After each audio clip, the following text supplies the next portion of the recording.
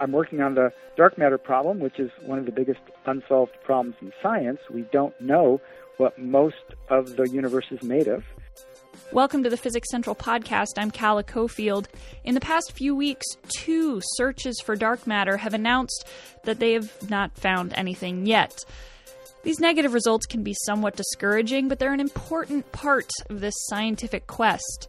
Today we're going to talk about one of those searches, which is exploring the possibility that dark matter is made up of very old black holes.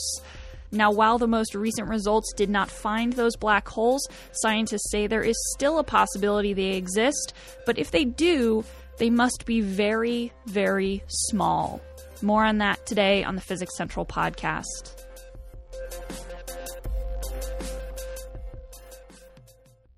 When scientists look up at the universe, at all the stars and galaxies and gas clouds, they've noticed that something is not quite right. The regular matter in the universe is moving as if there's a huge gravitational force acting on it. But scientists don't know where that force is coming from. It's like watching 2 people play catch with a baseball, but imagine that the people are invisible. Obviously, baseballs don't move like that on their own, so even if you can't see those people, you'd know that something was acting on that baseball. So scientists are pinned with this task of trying to figure out what is that gravitational force that's acting on all the regular matter. We know the dark matter there. We know it's 5 times more than all the atoms, but we don't know what it is. All we know is it's very dark, and it lives in galaxies. That's about it. This is Kim Greist. He's a professor of physics at the University of California, San Diego, and among other things, he is trying to crack the dark matter mystery.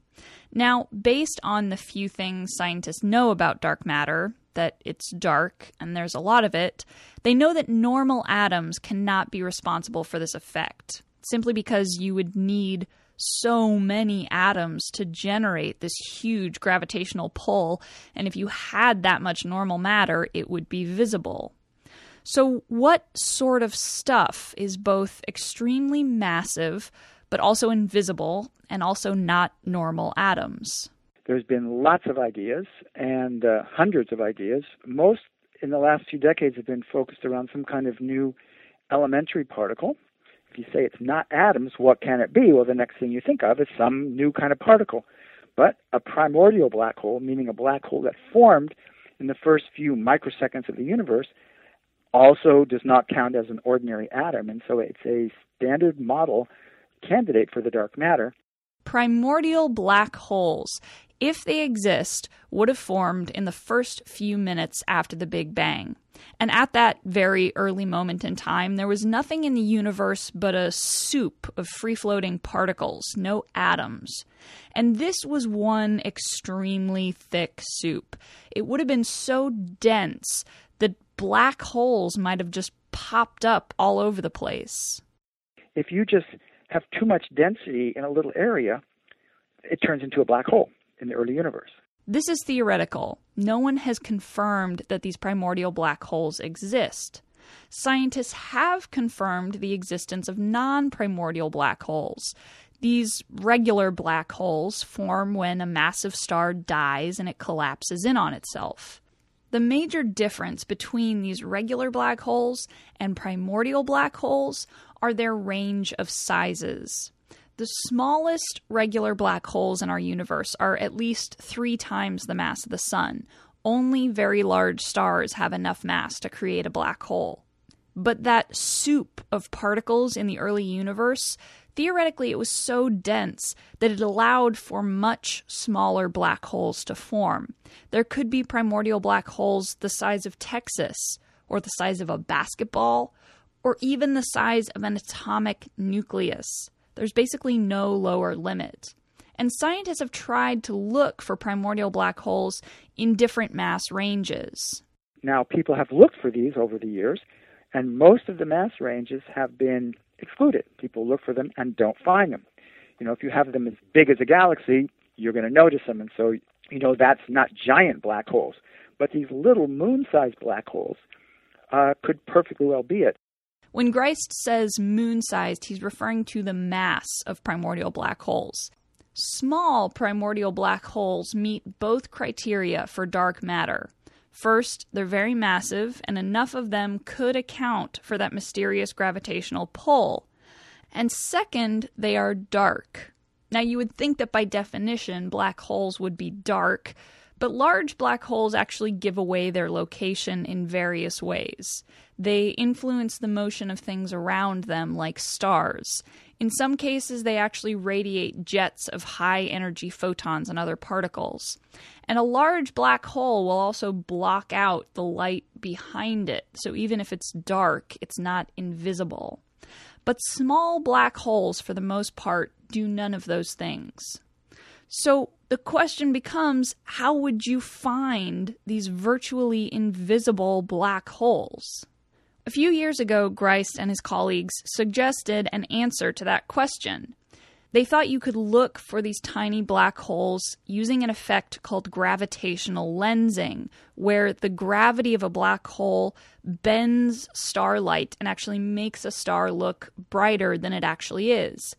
And they realized that you could do this with a telescope that already existed, the Kepler Space Telescope, which was built to look for planets in other solar systems.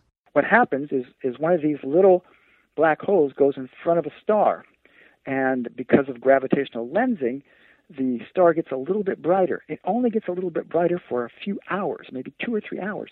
And by a little bit brighter, I mean a little bit. It gets maybe 1 part in 10 to the 4, so 0.01% brighter. That's completely unobservable from any telescope on ground. Right? No one can measure stars that accurately, the brightnesses.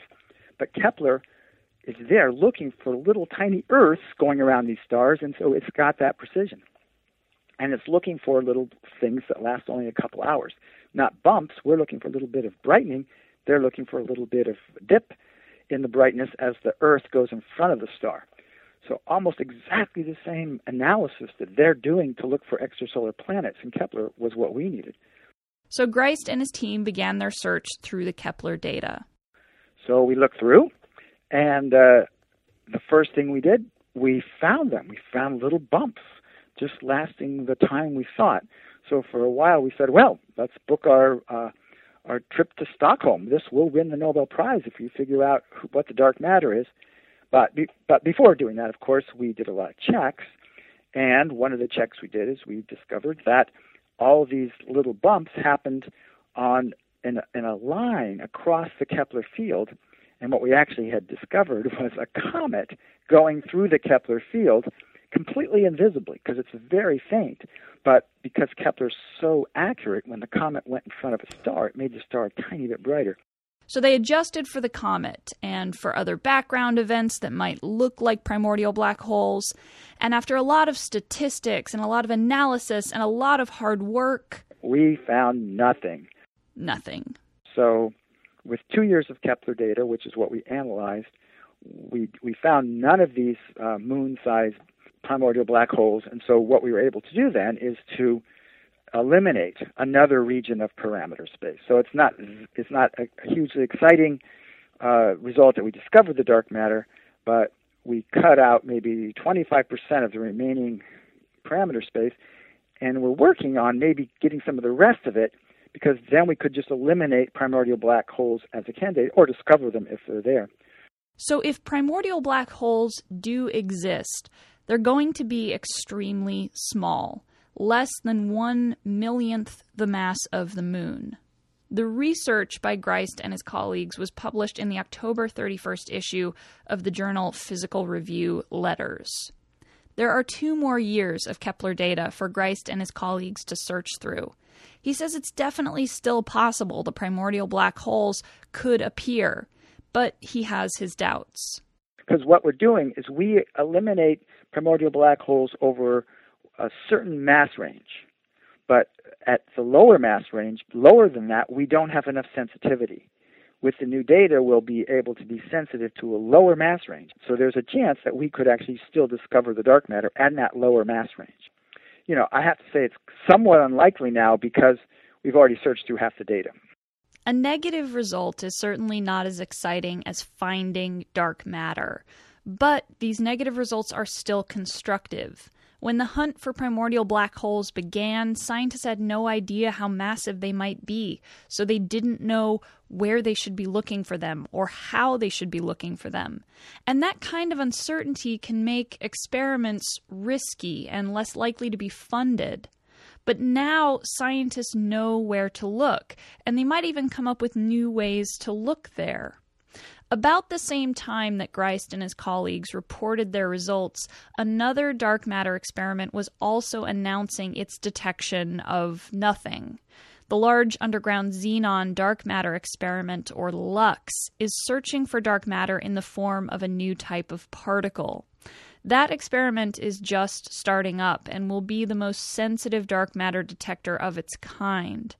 Just like with the primordial black holes, the null result from LUX is helping scientists narrow down the range where they should be looking. It's possible that neither of these experiments is betting on the right horse, but better to be sure than to be left in the dark. That's all for the Physics Central podcast. I'm Calla Cofield. As always, you can find more podcasts, our Physics Buzz blog, resources, and so much more at physicscentral.com. Tune in next week for more of the Physics Central podcast.